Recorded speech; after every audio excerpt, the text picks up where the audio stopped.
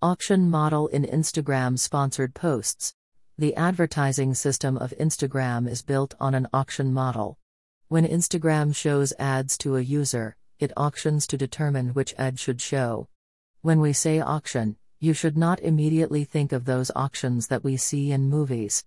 Instagram does this automatically, and there are many factors that Instagram uses to determine which ad won the auction. Instagram calls this total value. It means that Instagram will rank ads according to a quality score, and the algorithm will evaluate our promotion as well. High-quality ads are the most valuable ads for users and advertisers. When advertisers create ads, they specify which audience they want to show these ads to, but one person can be in more than one target audience. So competition becomes real here.